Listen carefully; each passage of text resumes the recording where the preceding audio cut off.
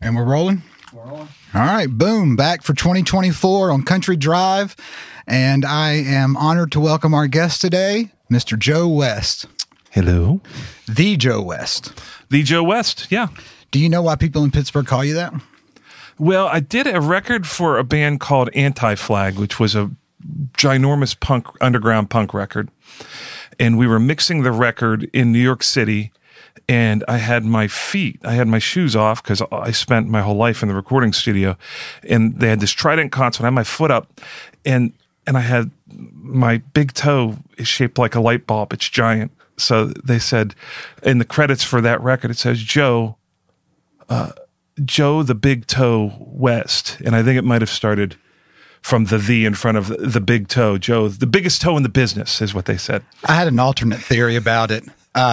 So Pittsburgh, just tell me if I'm right about this. Are they in the National League? I mean, the Pirates? Yeah.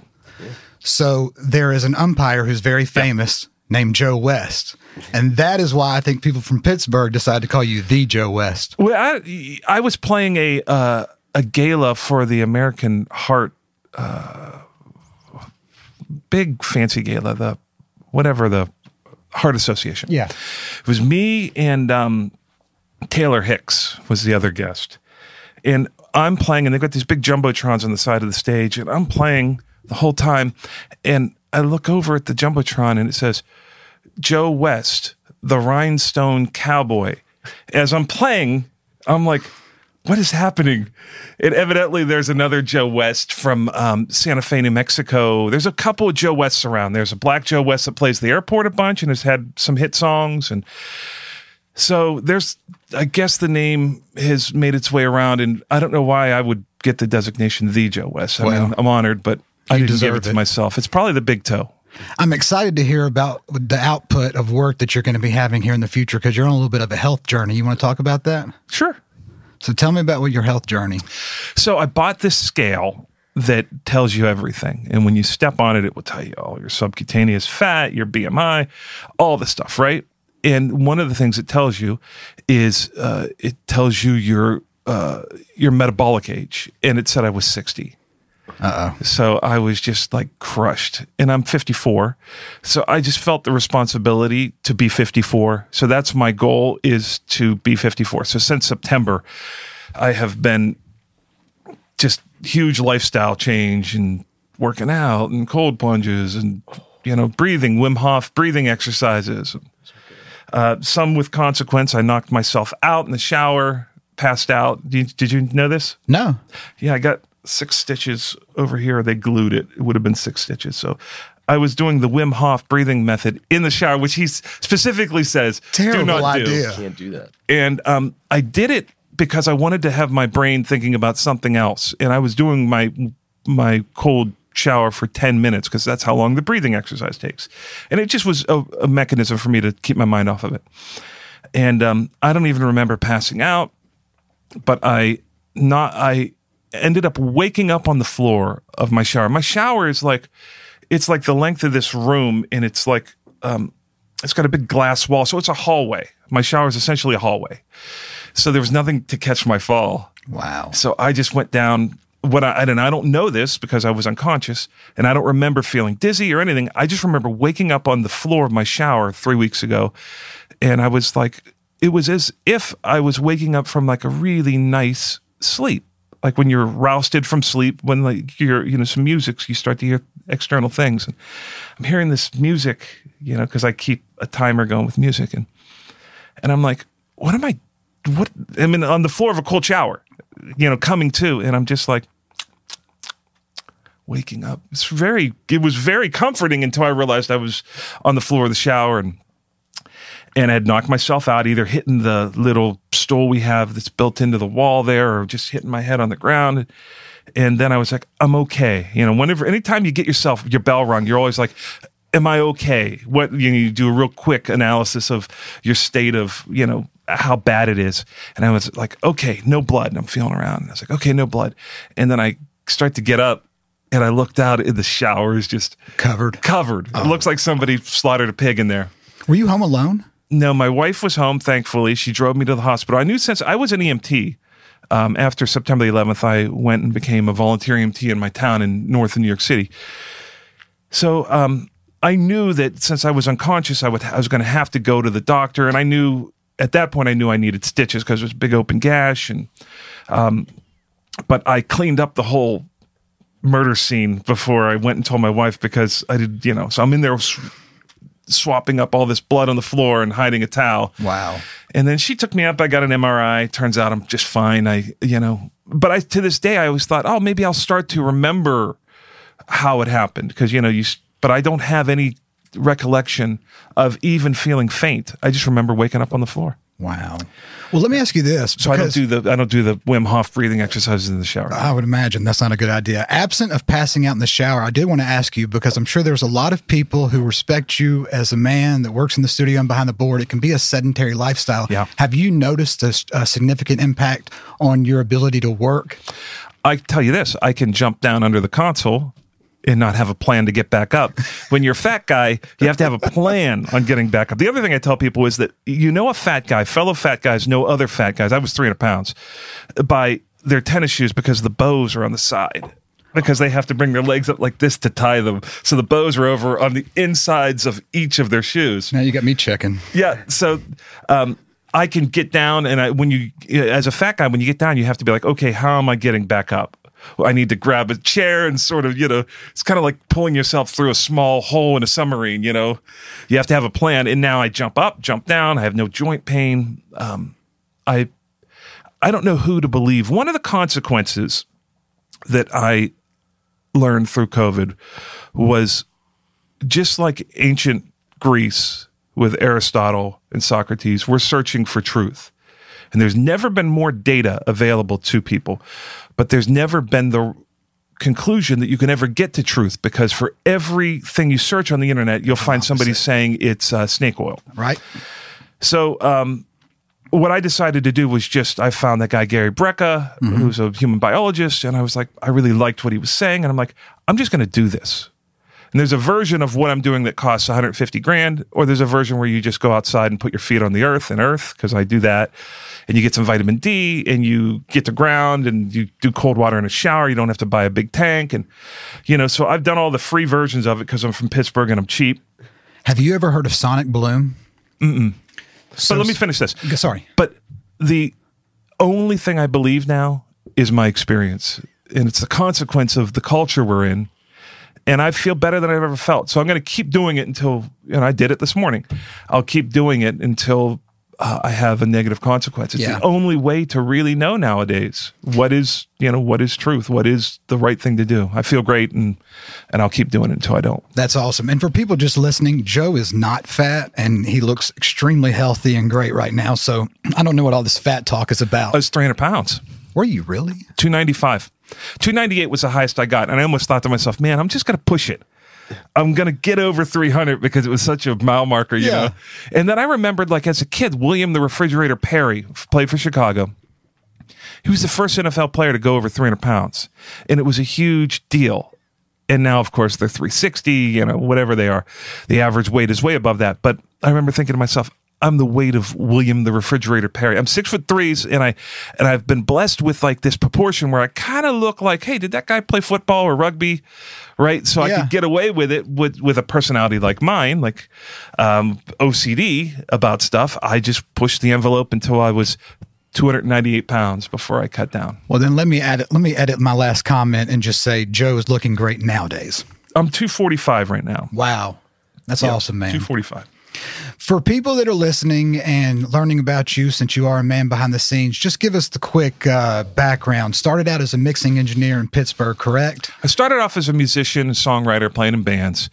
I got to make a record and was just spellbound by what was happening through the recording process, other than my side of the glass. I was kind of like, I couldn't wait to get into the control room. And then I started making records for my friends, and then some of those records became regionally successful. And I had a great mentor in Pittsburgh who took me under his wing, and who I would have never been able to make my way through the knowledge gap in my worldview as a creator without this guy. And he was very patient with me. But through that process of 7 or 8 years working in Pittsburgh, I ended up being the chief engineer at a the biggest recording studio in Pittsburgh, and one of a few guys that if you were going to go make a serious record, you'd go make it with this dude, right? I was one of those guys. And then went off to New York City for a decade. I had done a record in Pittsburgh where a big producer flew in to steal a record from me, and I was so pumped and honored that I did a record worth stealing. I asked the manager if I could go pick the guy up from the airport. So I went up and picked up Ron St. Germain, who had done a bunch of great records, did that Tool record, notably the Undertow record that he mixed that was just spectacular, 311 and the Rolling Stones and Living Colour. Is that the name of the band? In Living Colour. Yeah, I was thinking of the TV show.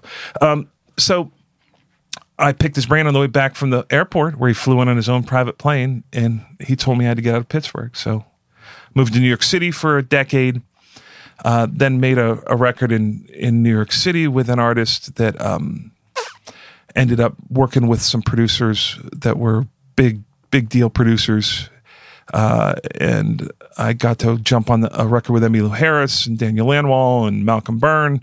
So I made my way to Nashville to do a record after 10 years in New York, and then was just like, holy smokes, you know. And through through the different iterations, it was like I was always a creator, always making music and writing music. Started engineering, got that sort of under my belt in the old school day. I worked for 10 years before computers, so 10 years of hardcore tape machines and synchronization with, you know, Zeta Smith timeline machines and, you know, all that stuff. And then the natural iteration was to become a producer, and transition into producing and mixing. Mixing records was one of those things where you could charge whatever you wanted if you were successful enough. And I loved making the final product. So it was all kind of blurred together for me. At any moment, we could throw a bridge into the song. Let me jump back real quick, because you mentioned Emmylou Harris. Yeah. Is that the easiest vocalist you've ever had to mix? She's got a stunning voice. Unreal. There's a couple people when you pull up the microphones and you're just like, hey, this is they'll sound good on an SM57 or a Sony C37. We recorded her with two Sony C37As, and she played and sang at the same time. And we'd have, you know, mic on the guitar, mic on the voice. You literally could have put anything on her voice and it would be Emmylou Harris. I would imagine. Yeah. So you mentioned coming to Nashville. What's the first number one you had after you got here and started working in Nashville? As a songwriter? Your first number one was after you moved to Nashville, correct? Well, as a songwriter. As a songwriter. Yeah. I moved to Nashville. I was mixing a ton of records and making good money doing that. And even making points on the record. So they would pay me money and points, which is back-end money, which you usually didn't get as a mix engineer, you know, but every once in a while, maybe you'd come down $500 on your rate for the day and they'd give you points. And I was just working nonstop every day, and it was like I couldn't keep up with it. And then I got my publishing deal, and I had to literally woodshed that business. I had to stop mixing records, which for me, a guy from Pittsburgh who was insecure, financially insecure, you know, I didn't want to do that, you know, but I knew it was, at the end of the day, you start saying, hey, why am I here? What am I supposed to be doing? And you start to think about your purpose. So I just took a leap of faith and stopped mixing records, turning down all those records, and then every day just making demos. After 3 years, which is fast. After 3 years of that, first number one was Jimmy Wayne, Do You Believe Me Now, with Tim Johnson and Dave Behanisch. The three of us wrote that song. Tim Johnson, an amazing hit songwriter that we were lucky to have him write with us. Nobody wants to write with a non-hit songwriter when you're a hit songwriter, so we were decidedly not hit songwriters. And he saw something there, and he wrote all the lyrics to that. We did one of those deals like Not What Hurts the Most, but These Days, the Jeffrey Steele song, where he just we gave him a track and a really good syllable vocal, where it was just na na na na na na da da da da da do do da dee be do do bang, all the little inflections, and then he just put the lyrics to it. And it was such a country lyric with such a wild track. You know, I don't know if you know what was on the radio. The week before us going number one was George Strait's Troubadour. So that's where country music was. And then you put Do You Believe Me Now on the radio, and it was like people tell me that they pulled over and looked at their radio when they heard that coming out of country radio. It was such a leap. Nowadays, it's what all country radio is. But it stayed there for multiple weeks, right? 3-week number one. Wow. Both charts. Replacing a George Strait troubadour is a big deal. Yeah, that was big. Yeah. It was a little surreal, getting your first number one like that and then being like, I remember driving up, I was near the Wedgwood exit, and I remember thinking to myself, when I die, they'll say, he once had a number one. Like it was that level of accomplishment. Like it was a notable thing. And I thought to myself, isn't that cool? That, wow. One day I've done something in my musical career that I'll be able to have as an epitaph that was big enough of an accomplishment, which is, I think what we're all searching for is someone to say like, hey, you did it. Yeah.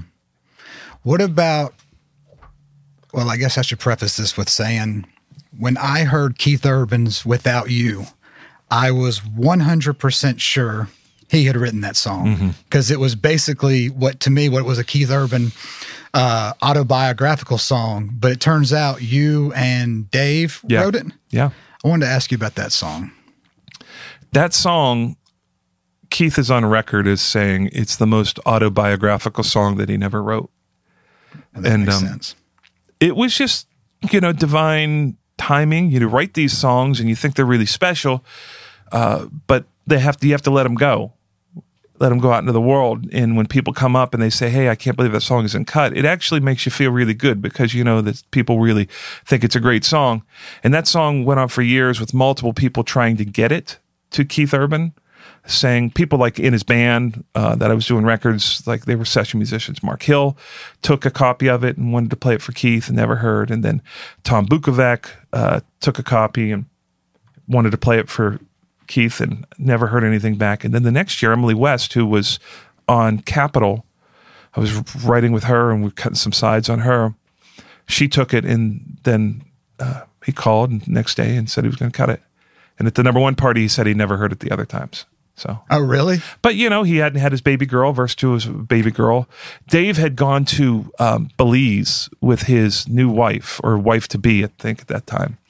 And it was kind of like Dave had written this song like as a gratitude of, just overwhelmed of he had just bought a new car, right? Mm-hmm.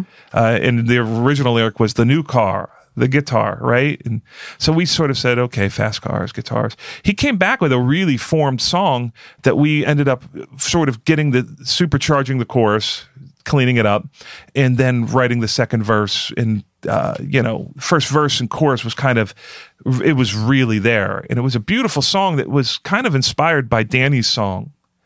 If you look at the chord changes in that, it's a 1 flat 7, so it's like it's based off of we were trying to make it feel like Danny's song. Yeah. Right? Even though it's totally different. Our demo for that is just a banjo, an acoustic guitar, and a shaker. He plays the banjo in the video. Yeah, Keith does? Yeah. Okay. We'd have to find the part of it, Joey, but anyway, I think he's playing the Gold Tone 6-string. Yeah. I bought that guitar because that's the one he said to get. Oh, is that when it ended up in your studio? And I still I just sold it. And I cannot, for the life of me, play that thing. You have to think like a banjo player to play it. I play it like a acoustic guitar player, and it just sounds like a horrible acoustic guitar when I play it. I own that exact model because I saw Danny Rader playing it when I was doing my demos in your studio many moons ago. It might have been my actual Gold Tone. Yeah. Yeah.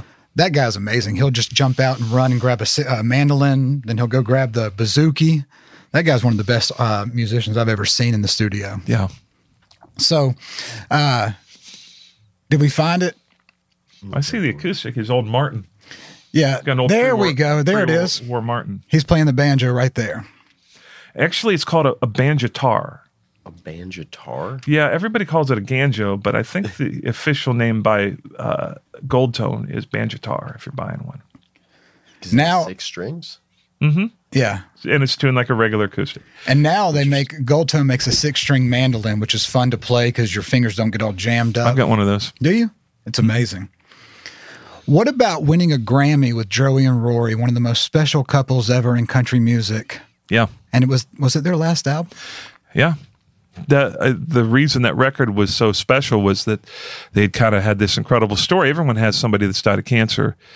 So they decided, rather than retreat into and close the shades, they decided to live that story out loud for everyone to see. And I think everybody kind of felt like, if you've had a loved one die of cancer, you've seen the progression that it takes. And I think everyone kind of felt like their story was finally being told. Mm-hmm. Right? And it was, all traditional hymns, and it outsold 1 week on Billboard. It was the #1 record, all genre, above every rap record, every pop record, every Ed Sheeran record, every Taylor Swift. It was the #1 record, all genre. It was a 20-week #1 in the Christian community. It was a 5 or 6 week #1 in the country charts. It was the second biggest selling record behind Chris Stapleton that year. Wow. And was it because it was so masterfully produced? I don't think so. I'm not going to, I think we did a good job. Me and Rory produced that. But it was just a story that everyone finally felt like their story was being told. And we did a good job on it. But you do a lot of good job on a lot of records, but it was the perfect, lightning in bottle of like incredible story that needs to be told. And it was everywhere. It was on Good Morning America. It was on the Today Show. It was all over. If you were looking anywhere, you were hearing about their story. And incredible to be a part of that. They were good friends of mine. Rory came to me. I'll tell you the kind of guy Rory is. Rory came to me and said, hey, I'd done the Inspired record for them that was a platinum selling thing. They shot the DVD in my barn. So if you have the DVD for that, or have seen the live concert for that, it's actually shot in my studio, in my barn. Rory came to me and said, hey, we want to do this record, the hymns record. And I said, okay, let's do it. And they're friends of mine. And I was like, whatever I need to do. I was the perfect person to sort of help piece this record together, because she was she was sicker than she had been. So we had to piece together vocals, some done on USB mics in a hotel room, some done scratch vocal mics, like a C12 in a big studio that was a scratch vocal, some on, just a myriad. We'd have 4 or 5 different vocal takes to build one master vocal take, all very varied in regards to their quality and what they were. We're talking about a USB microphone versus a Elam, or Telefunken. So, I felt like, okay, I'm a person that can help them get this done. And I said, Rory, pay me between $1 and $1 million. Pay me whatever you want. Give them a little range. For the studio time. It's like, I just felt like I was supposed to help them make that record. And of course they paid me just fine. And then the producer deal we did was a handshake deal. To this day, we've never had paper on that deal. Wow. And I've made more money on the back. I've made enough money on the back end of that it's outperformed some hit songs. We're talking multiple 6 figures over the life of the royalties from that. And it's never been, there's no deal. All these other points that I've gotten on records, I've never gotten paid on the back end of a record. But just from a handshake deal and him honoring his word, that's the kind of people you want to make records with. Amen. I want to ask you, as a producer, before the awards, before the sales started coming in, what it meant to you to be able to be a part of what you knew was going to be an important album at an important time in her life and facilitate that art. It was important to them. It's hymns that are important to us. That's the name of the record. Mm-hmm. And I was all in because they were friends of mine, and I felt like I was the right tool to help them get that record done. Mm-hmm. And it was super important because it was the end of her life, and these were her favorite hymns at a time where she was crossing over, and it was like, okay, these are more significant even than us loving hymns, right? And no one expected it to be a Grammy Award-winning record or the sales. I'll tell you what, I was in the jungle in Guatemala at Nick Perdemo's farm, cigar place. Mm-hmm. And we had dial-up internet, which had the old carrier tone. You could hear the, it was one of those internets from 1980. Yeah. And we're in this little kind of hotel that's nice, but very much in the jungle. And I start getting people are texting me like, hey, that record's number 2 on iTunes. Hey, that record's number 1 on Amazon. Right? And I was like, wow. The record had just gotten released the week I was down there. And then when I got back, I found out they sold 2,000 digital copies of that record in that week, which is big. And it put them in the number 1 position. I was a little blown away that 2,000 digital copies will get you a number 1 record. Wow. That week. But what we couldn't have known is that it sold 68,000 hard copies. People got up, got into their cars, went to Cracker Barrel, went to Walmart, and bought every record. They sold out, right? Unreal. And the next week, I think we sold even more because they shipped more records in. We sold over 500,000 copies a long time ago, just in that little area in front of Cracker Barrel. That little store they have, they gave us a gold record from Cracker Barrel. And this was like years ago. So I'm sure it's still in there selling. So we had no idea that it was going to have the impact that it had. But I think the reality of that is, you do the good work. You do it for the right reasons because you love people and you want to help tell their story. I was honored that I got to be the one that was able to help tell that story, that they trusted me to do that and work with them to do that. And then it's like, who knows what's going to poke its head up at the end of the year and be a massive record. And that record was one of them. And it was just the story. It was just that people connected with everyone has had a father or a mother or a child die of cancer. And they've had to be that person that felt like they were all alone going through it. And here it was like, hey, that's my story. So I think people just really put themselves in the first position on that story. And the record was sort of the byproduct of that story, which was just incredible. For you personally, you worked your way up as a mix engineer, producer, songwriter. What did it mean to you to stand on that stage with a Grammy in your hand? That's great. I tell people very few things end up being as rewarding as you picture them. It's like, oh, I can't wait till I get a gold record.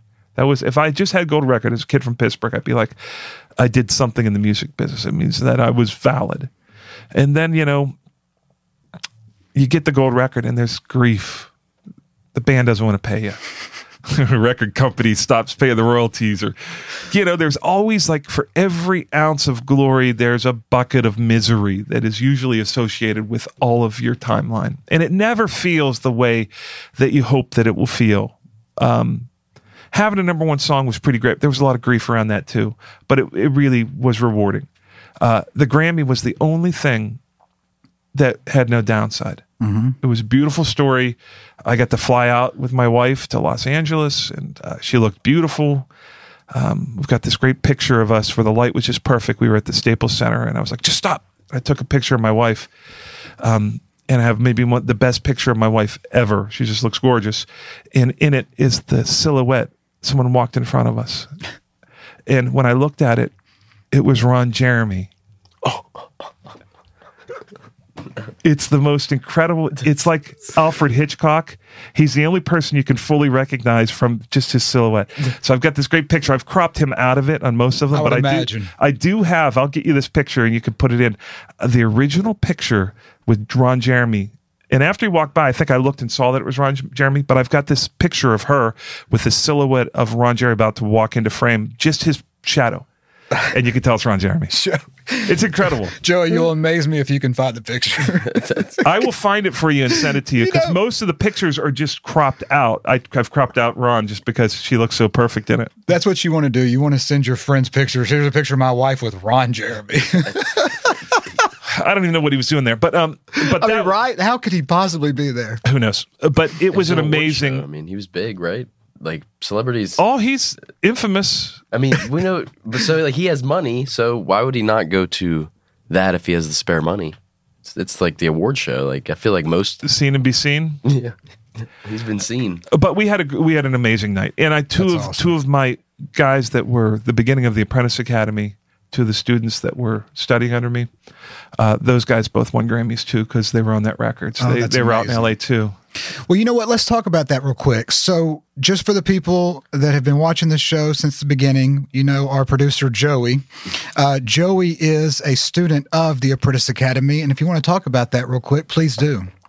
Yes, he was. Talk about the Apprentice Academy or about Joey? You know, either.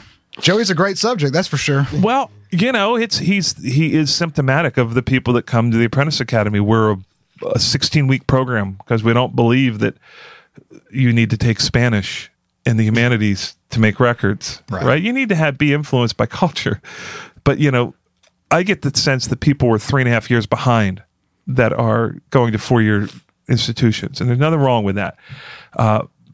But it's all about doing, and Joey comes from Pittsburgh, like myself. And I think most people, I'll speak for myself.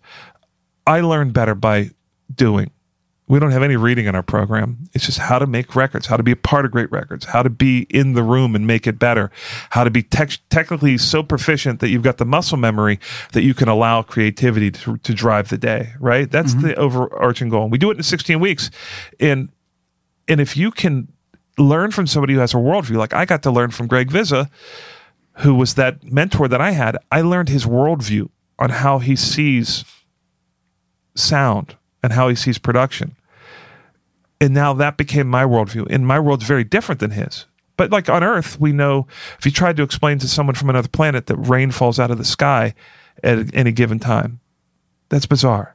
Or that we've got gravity that pulls us down, or we can dive into this liquid and swim. There's these things about Earth that aren't so odd to us. Wind, something hits you in the face and you can't see it and you don't know anything about it, but wind is a thing on our planet, right? So once you know the rules of the world of audio, your worldview of audio and production, well, then you can bend them. You can live within them. You know where to take chances, but you have a grounding point. There's so many decisions to be made when making a great record that you almost have to filter out some of those decisions so that you've got an arrow towards the purpose of what is the best thing for that song, right? And that's what we really try to teach. And we try to teach it, and you know, we teach it with Ron Petrov's the other instructor. He went through the program and he was nominated for a Grammy another year in Sweden for a record we had done for BMG, the band Sanix. Oh, Ron's the man. But Ron teaches a course with me as well. And Ron is at a master level. I'm at a master level because it's a consequence of doing it for 30 years. Right. Not trying to toot my own horn, but old timers know how to take tie rods off of cars that are stuck on there, right? That's what we do. And our goal is to share our worldview with them and then try to get them to see things in a 360-degree sphere so they have comprehension. So when they go forward, they've got our roles, our worldview on audio, but they're able to build their own world with it. And so underground basket weaving won't make you a better audio engineer? It's not going to do much for you. So it might help you store your bread, all the bread you're going to make. Joey, what about, let's get your Yelp review. This is a great time for us to have you chime in. I think the best part of the school, or the program at least, is the hands-on compared to what I called him actually a year before I went through my mutual friend who his dad is good friends with you, and Bill Morse. And he was like, if you're serious about it, my brother, you know, we're at Thursdays, and he's like, my brother, he does it. And I was at a point where I was charging like, I think $10 or $15 an hour to record, because I didn't know what I was doing, but I was like, oh, I could make something. So I was just doing raw recordings and trying to mix it.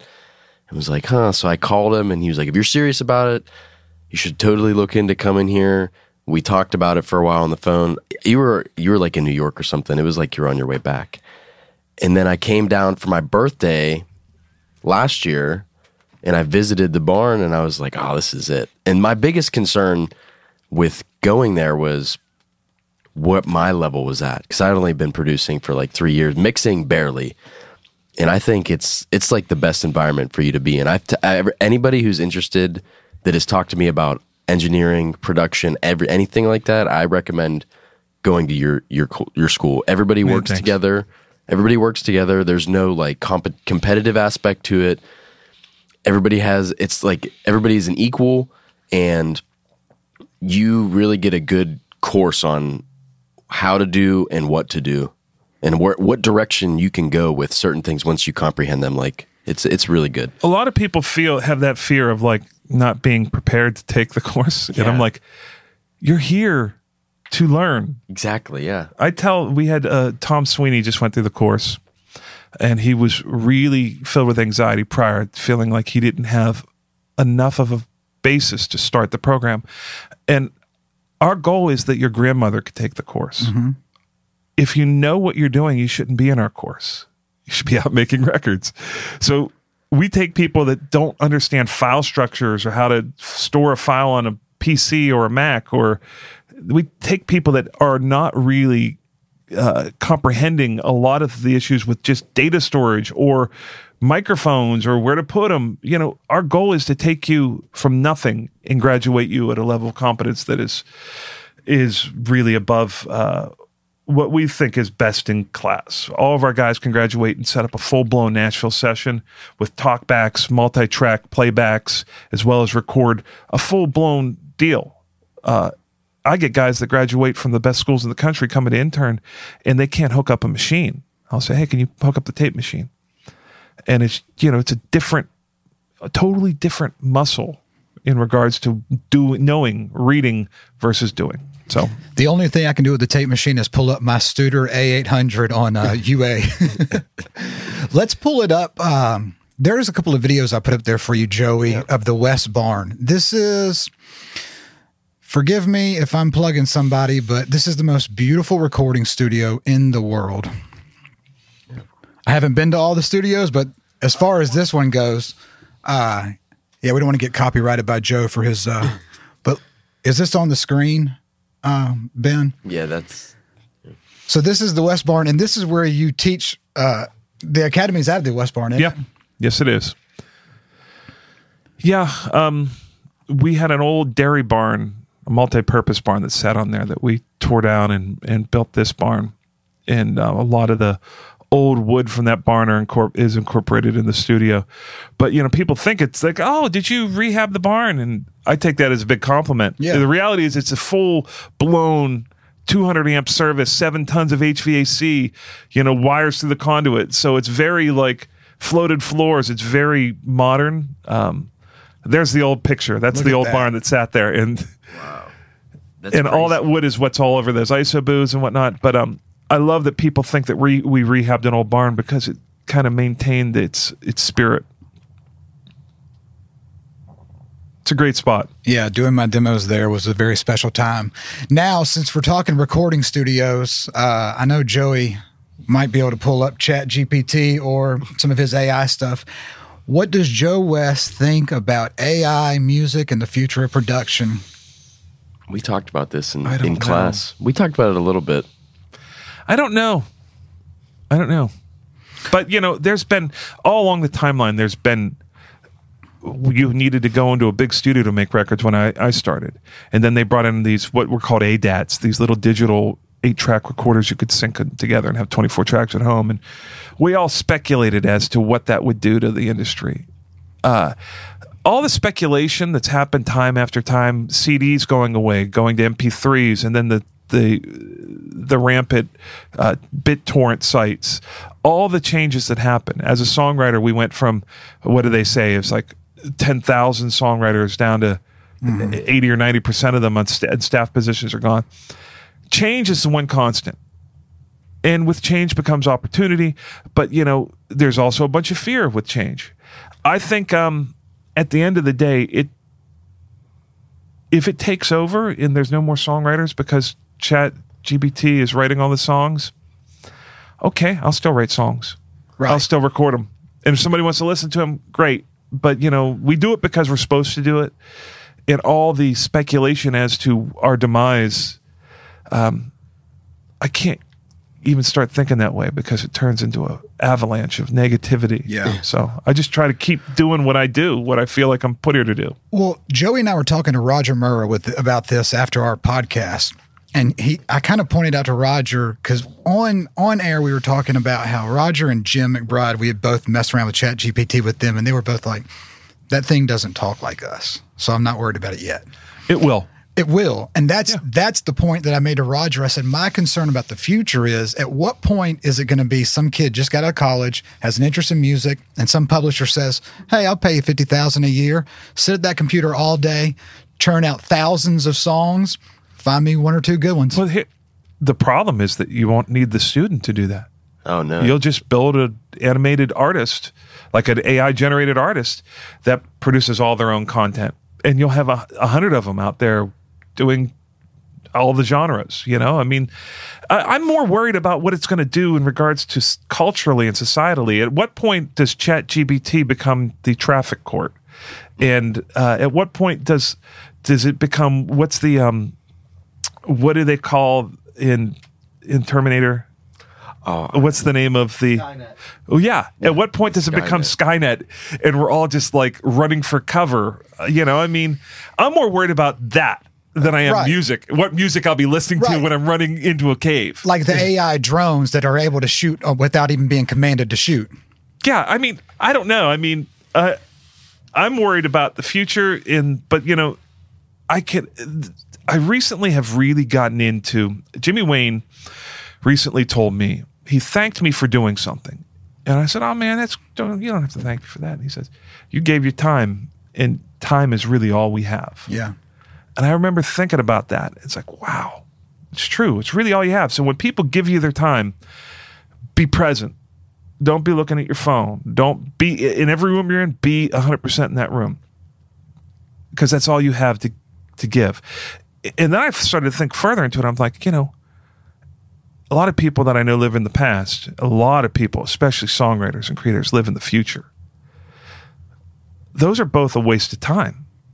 You only get time doled out to you 1 second at a time. Mm-hmm. We get to experience the past and the future. As the future's coming towards us, we get to experience it in 1 second increments, 1,000 milliseconds. 10,000 nanoseconds, or, you know, as you divide it, you get it doled out to you 1 second at a time. So if you are not present in the moment that you are in, you're wasting time. And you're not being respectful of the people that you're sharing that time. They've given their 1 second of time with you. We'll spend 60 minutes together. I need to be 100% present.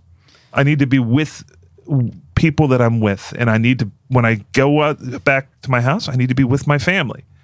Right? And I find that if I do that, I'm doing the best work I can do. Like everything I'm doing, I want to swing for the fences. I want to make sure that we're doing the best thing for the record, for the song, for the artist, in that order, right? For the song first, right? Song, record, and artist. Mm-hmm. And if you do that, well, then every once in a while you're going to have the records every couple years that are big records that come out just because they're great, just because the timing's right, because you were 100% present in that moment. And you don't get to choose them. That's the thing. You work on 100 records or 100 projects a year.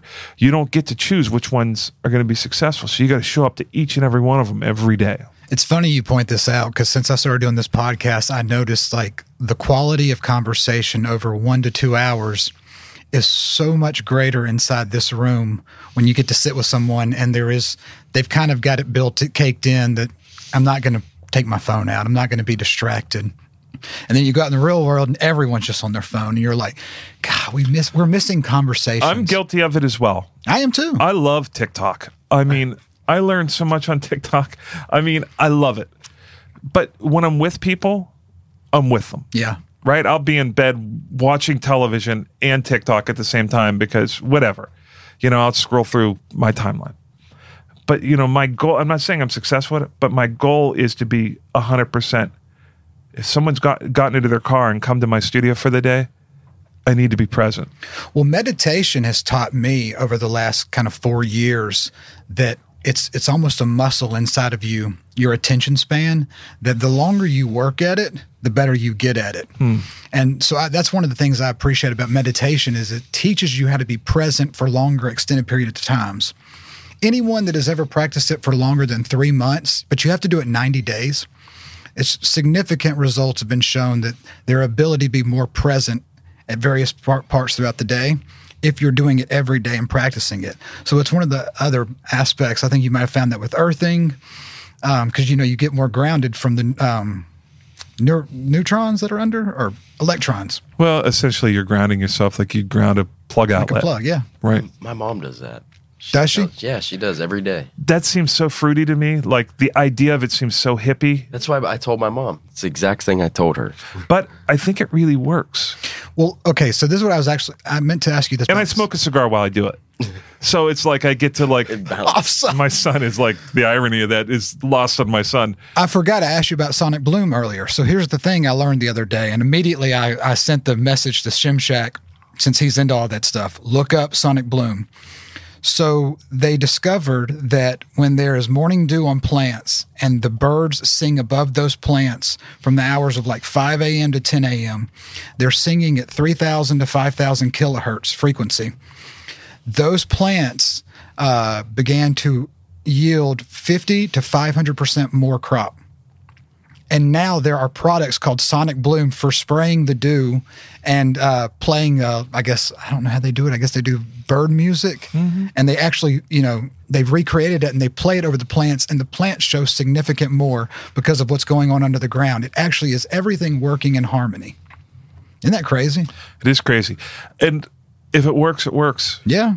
That's one of those things I think, that's a bunch of baloney. That's what I thought. My instinct is to say, oh man, I don't believe that. But then it's like, hey, if you have the yield and you can prove it, I mean, who knows half the stuff. There's so many times where I think I have an understanding of something and then I see it completely differently. It's been revealed to me how wrong my perception of something is. Yeah. And then it's like, okay, I need to be more open to anything. What is it? Tell me what it says up there, Joey. It says that it's a technique developed by Dan Carlson, which like you said, it improves plant growth and it says vigor. And it consists of Sonic Bloom liquid concentrate in a cassette, which is of classical music, which overlays a chirping sound that plants like and allows them to increase their growth and production. I'm just like y'all. I hear it and I think granola, but then I read about it and I'm like, wait, this might be true. I don't know. That sounds It's weird. so interesting. That sounds phony. So anyway, well, let me ask you something. I don't know if we have time to go into film and TV, but I will mention that Joe has really excelled in film and TV, songwriting, mixing engineer, producing. You've put together a remarkable career. And one of the things I love about that is it's all under the umbrella of creativity. So how have you approached, your drive to make it and create sustained success over a long, remarkable career? How you reflect on it and your advice to others. Well, I always tell people that as a younger version of me, I was always filled with anxiety about decisions I had to make. And I'm a firm believer that you cannot write a good song in fight or flight. If somebody's afraid for their life, they're not going to be able to create anything. Their creativity goes out the window, right? So I spent a lot of my life worrying that the decision to not go to Los Angeles to work on a Metallica record was a bad decision, right? Mm-hmm. But then after decades of being in the music business, I slowly realized that every decision that I made was almost like it had already been made, right? I was wondering, I was on this chapter of my story, but all the rest of the book had been written. And it means like, hey, you can't stop and decide that you like meth and go live in a VW van, for the rest of your life. You can't make bad decisions, right? You can't make self-destructive decisions. But as long as you're doing the best that you can, life works out for you. And success is just a byproduct of the laws of probability. If you rob enough liquor stores, eventually you're going to get caught. If you make enough records, eventually one of them is going to be a gold record. Right? It's a consequence of the behavior. So once I realized, I was it's that whole Calvinism, predestination versus, did I choose God or did God choose me?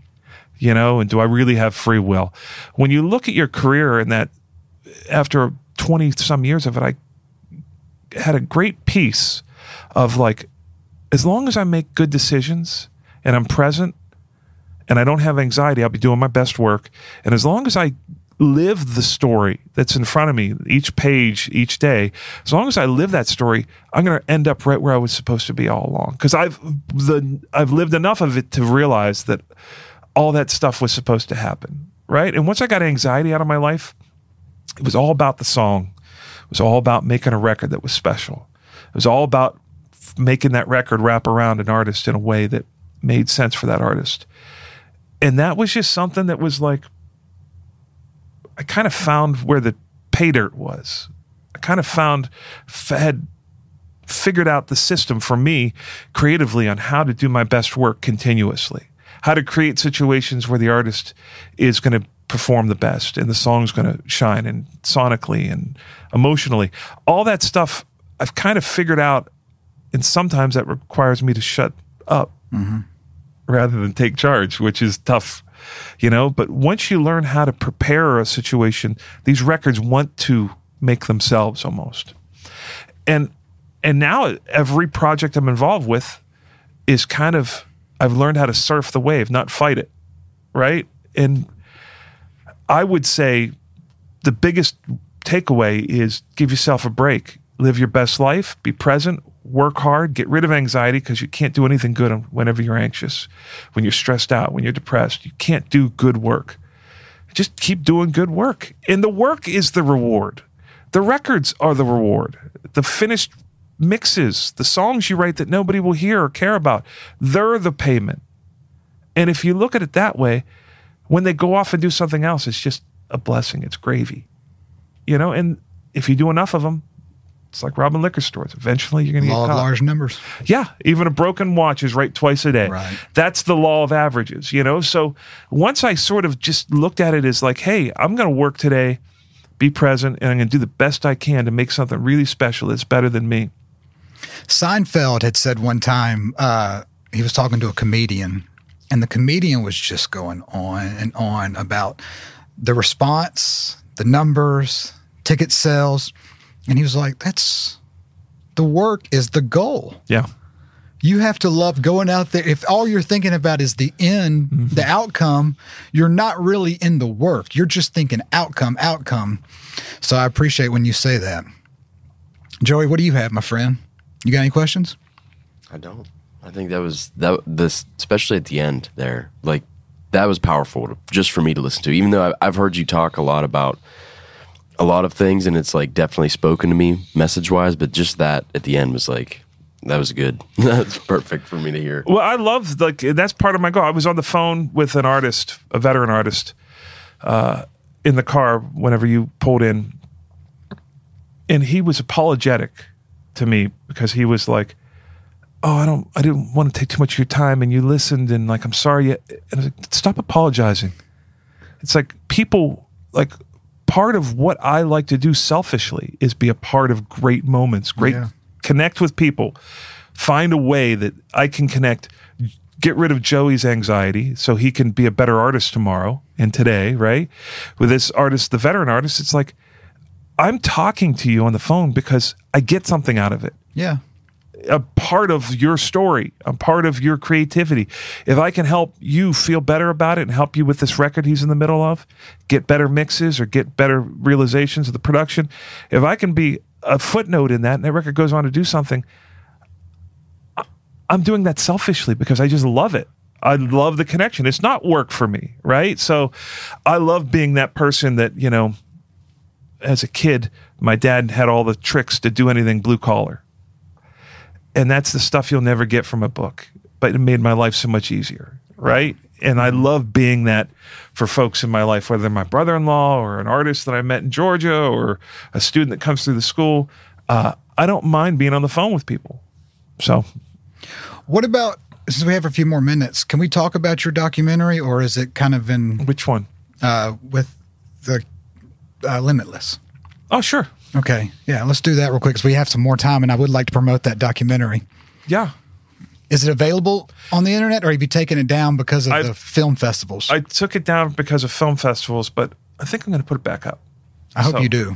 I will put it back up for this. Okay, so for people listening, you can watch it soon, called Limitless. Just give them a brief synopsis. I had seen a young guy on Facebook. This video had like 300 million views, and it was through an organization called Born Different, and people that like he was born with hand-heart syndrome, so he has no arms and no legs, so torso, head, and he's got, I guess, like a bit of a shoulder blade because he's able to, like, I watched him make macaroni and cheese on his stove, and he goes up and down the stairs. And I remember watching this guy. His name's Gabe Adams. Watching him and being like, if I had 1/10 of that guy's determination, I'd be a superhuman. Mm-hmm. That's I'd be how I a better feel watching mixer, it. be a better songwriter, be a better father. I'd be a better everything. But it's like I've got these arms and legs that almost feel to me like I'm cheating, right? And this guy does it without it. So I somehow reached out to him, and we ended up flying out to Utah and making this documentary because he was an artist and he was a good songwriter and good singer. And we had this experience where we just sort of got to participate in each other's lives. Yeah. Right? It just had a mutual admiration. And we made this great record, but had this great experience. And I got to take my son along, and my son was, part of the crew. Yeah. Head of audio. And did a great job, by the way. Yes, he did. And my son got to see that. And my son's a better human because of Gabe Adams. And I'm a better person. And my students at the school are better because of it. It's like, once we realize the true potential of what we can do as human beings, we sort of limit ourselves. And it's called limitless, L-I-M-B, limitless. So like, it's not up right now. You won't see it. Okay. But yeah, you can see it There right he there. is. On the That was a website. picture of him with Joe Yeah. right there. There we go. If you want to put that on the screen. Yeah, so you just get to the point. I remember being in church, and this pastor told this story about fleas on this like cake platter, and they put the top on, and they bounce off the top of the cake dish. And after 3 days, you could take the cake dish away, and the fleas would never jump higher than the top that was there. Because they've learned their limits. Right. And I thought to myself, wow, isn't that incredible? And Jimmy Wayne has a lyric that says, the sky's not the limit because there's footprints on the moon. So if you start to think about things as a creator, like, oh, what are my perceived limitations? And like, what can I do to go beyond that? And you see a guy like Gabe.